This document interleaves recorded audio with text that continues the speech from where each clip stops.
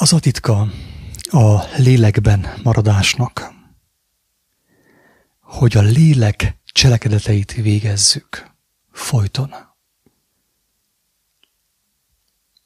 Mert hogyha nem a lélek cselekedeteit végzi az ember, akkor teljesen biztos, hogy a test cselekedeteit végzi, márpedig az ember nem tud nem végezni valamit, az ember nem tud nem cselekedni valamit, minden élő ember cselekszik valamit.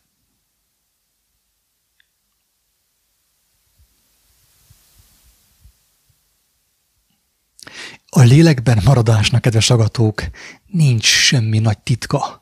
Ez egy beugratós cím egyébként. Nincs olyan semmi nagy titok a lélekben maradásnak. Nincs olyan semmi nagy titka. Ez nem egy ilyen misztikus tudomány, amit megtanulhatunk valahol, valamilyen tanfolyamon. Nem erről van szó, kedves hallgatók. Jézus, amit tanított, az nagyon egyszerű. És épp ezért nem tetszik nagyon sok embernek, mert túlságosan egyszerű. Mi szeretjük túl komplikálni a dolgokat. Amit ő tanított, nagyon is egyszerű.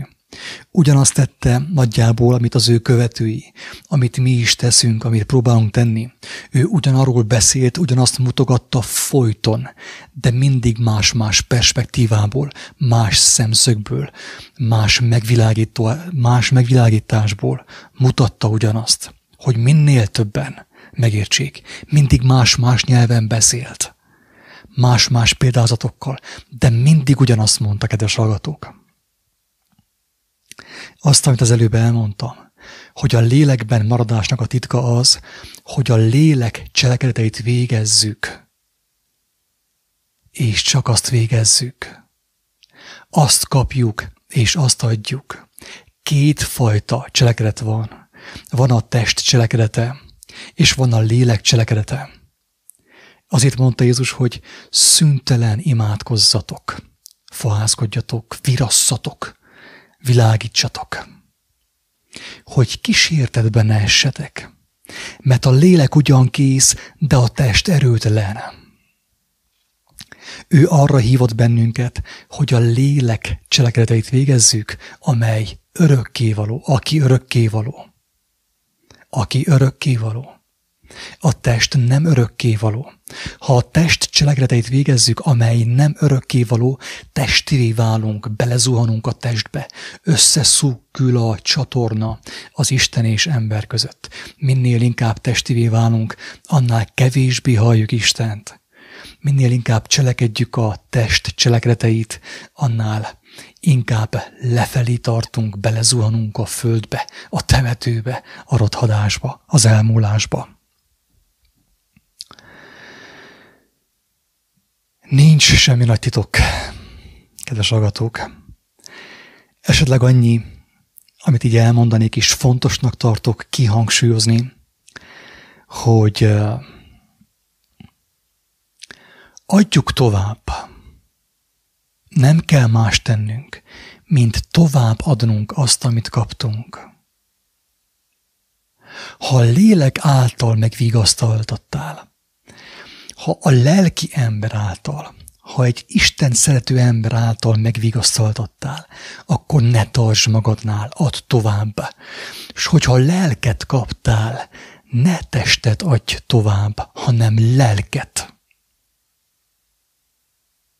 És azáltal, hogy folyton tovább adod, tovább adjuk azt, amit kaptunk a lélektől, fentről, azáltal felfele haladunk, feloldozást nyerünk, a lentiektől elszakadunk, fölfele haladunk, míg nem teljesen elszakadunk a test birodalmától. A rothadás, a mulandóság, a hiába valóság birodalmától. A lélekben maradás titka az, amit Pál apostol is mondott, hogy a test cselekedeteit végre ne hajtsátok, hanem végezzük a lélek cselekedeteit. Ha a test cselekedeteit végezzük, akkor megtörténhet, hogy kapunk örömöt, testi örömöt, mulandó örömöket. És még inkább belemenjünk a testbe, és még inkább, és még lejjebb megyünk a testbe. de a test visszamegy a földbe, az enyészet martalékává válik. De hogyha a lelkünk is a testnek engedelmeskedik, akkor a lelkünk is kárba vész, elkárhozik, más szóval. Add tovább, azt, amit kaptál, add tovább.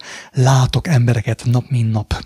Hát nem nap, mint nap, de viszont gyakran látok embereket Isten által megérintődni, megmenekülni, és lelkiek által menekülnek meg.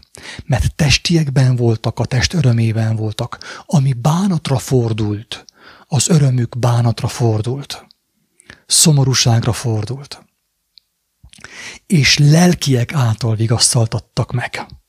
A lélekből kapták a vigasztalást. A lelki embertől kapták a vigasztalást. Nem a gazdag embertől, nem a testi embertől, nem a földi embertől, hanem a mennyei embertől, a gyermektől. De testi dolgot adtak tovább, és kiestek, kiszakadtak a lélekből. Én is megjártam ezt, többször megjártam. Hogy lelkieket kaptam, és testieket adtam, kiszakadtam a lélekből, kiszakadtam atyám öröméből. Ez mondja Jézus, hogyha befektetted a talentumot, és az megszaporítatott, akkor menj be atyád örömébe. Hogyha én kaptam egy talentumot, és lelkiekben kaptam a talentumot, mert arra van szükség ebben a világban, mert a test miatt, a testivé válásunk miatt van ilyen sok fájdalom. Ha lelkiekben kaptam a talentumot, azt adjam tovább, és vágyakozzak arra, hogy tovább adhassam a lelki talentumot. És azáltal, hogy tovább adom a lelki talentumot, a vigasztalást, a lelki örömöt, a megértést, lelki emberré válok, lélekben maradok, lelkiekben maradok, avagy folyamatosan virasztok. Szüntelen imádkozom, és állandóan virasztok. És ezáltal lélekben maradok. És a testben szenvedőket megszabadítom Isten kegyelméből, az ő kegyelmével, az ő lelkével. A lélekben maradás titka a továbbadás. A lélekbe kerülés titka a megelőlegezés. Amikor megelőlegezem, amikor bizalmat előlegezek a léleknek. Nem tudom, hogy lesz, mint lesz, de jó lesz, tökéletes lesz. Bízom az Úristen tökéletességébe, abba, hogy ő mindenható. És lépek egyet, és a lélek 100 lépik felém, 100 lépést tesz felém. És amikor kaptam, akkor adtam. És ebben lelem az örömömet, hogy kapok és adok, de nem testieket, nem akarok testieket, mert azok ideig óráig valók, mulandók, a földbe igyekvők. Lelkiekre vágyom. A lélek cselekedeire vágyom, hogy azt kapjam és azt adjam tovább. Nem nagy filozófia ez. Túlságosan egyszerű. A mai intelligens, okos, tudálékos, tudományos elmének ez túlságosan egyszerű. A felfúvalkodott, az intelligens, művelt egónak ez túlságosan egyszerű. Neki szégyen ilyen dolgokkal foglalkozni, megalázó. Neki komplikált dolgokra van szüksége, hogy azáltal ő tündököljön, és ő ragyogjon, ő csillogjon, az ego. De a gyermeknek az egyszerű dolgokra van szüksége. Az egyszerű és nagyszerű dolgokra van szüksége a gyermeknek. Mert érzi, hogy abban van az élet. Keresd és éld az egyszerűt. Hogy megtaláld és élvezd a nagyszerűt. Ez van az alapja az egésznek. Nyilván a legegyszerűbben, a legtökéletesebben, a legszebben Jézus mondta el, hogy hogyan válhat valaki lelkivé, hogyan kerülhetünk be a lélekbe, és hogyan maradhatunk benne a lélekben. A hegyi beszéd erről szól, kedves hallgatók. Ha elolvastuk és éljük, és kívánjuk élni, és kívánunk benne maradni, teljesen biztos, hogy semmi és senki sem szakíthat ki bennünket a Krisztus kegyelméből, a mindenható kegyelméből. A lélekben maradás titka az, hogyha kaptál, akkor adtál. Vágysz adni, és még többet kapni. Minél többet adsz, annál többet kapsz. És lelkiekre, a lelkieket halmozott. Lelkiekre vágysz. Lelkieket adsz, mert a test szenvedteti a lelket. A test kárhoztatja a lelket. A testiség, a testben ragadtság kárhoztatja a lelket. Mert a test öröme korlátos, ideig, óráig való, mulandó. És a lélek számára az nem kielégítő. A lélek többre vágyik. A léleknek nem kell a gravitáció. A lélek szárnyalni akar. A lélek otthon akar lenni minél hamarabb az ő igazi hazájában. Ezért felülkerekedik, a test fölé kerekedik. És a test hajtja végre a lélek cselekedeteit, nem pedig a lélek a test gondolatait. És ezáltal maradunk lelkiek, ezáltal maradunk benne a lélekben, a lélek folyamában, hogy folyton adjuk és vesszük. 1 talentum, 2, 3, 4, 20 és végtelen sok talentum. Ez maga az örök élet, Jézus szerint. Hogy megismerjük az egy igaz Istent, és akit ő elküldött, a Jézus Krisztust, aki kijelentette az Isten számunkra, hogy ne tévegjünk, ne találgassunk, ne filozófáljunk, ne gyötörjük az elménket és a lelkünket a filozófiával. Kijelentette számunkra, hogy egyenes úton haladhassunk. Hogy a testieket, hogy a test fájdalmait, a test gyötrelmeit, a testből származó szenvedést, a test hazugságait, a test gyűlöletét a lélek dolgaival győzzük le, és folyton továbbadjuk. A test kérdésére lelkiekkel válaszolunk, a lélekkel válaszolunk. Ha a test provokál, lélekkel szólunk vissza. Ha a test kérdez, a lélek válaszol. Ez a feloldozás, a feloldódás, a lélekben történő feloldódás. Ez a mennyek országa. És amikor végül a test eljut arra a pontra, azt mondja, hogy feladom, győztél, akkor dicsőítetik meg a lélek, az emberi lélek. Az Isten kegyelme által. A lélekben maradás titka nem nagy.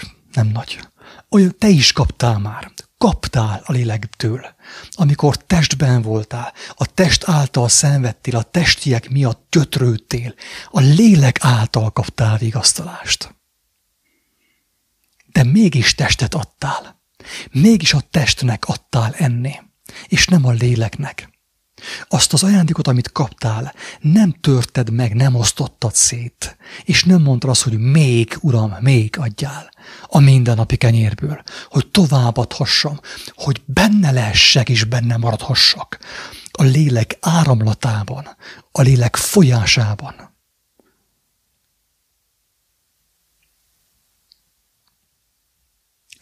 A lélekben maradás titka a továbbítás. A továbbadás, add tovább. Ha kaptál valamit, emlékezz és add tovább. És ha már nem emlékszel, kérjél és adatik, zörges és megnyittatik, keres és találsz, éhezd és szomjózd az igazságot, és meg fogod azt látni, lelkiekben gazdagodsz, de add tovább. Ne menjél vissza a testbe. Ha az ekeszarvát megfogtad, ne nézz hátra. Mert az, amit kaptál, az tőled elvétetik. Úgy igazából senki nem veszi el azt tőled, hanem te fogod azt elfelejteni, mert a test elfeledteti veled a lélek dolgait, a lélek, a mennyország dolgait. Ha lelkieket kaptál, add tovább. Ha elfelejtetted, kérj és kapsz. Emlékezni fogsz, új csomagot fogsz kapni. Isten bőkezű. De add tovább, hogy benne maradhass a lélek áramlatában.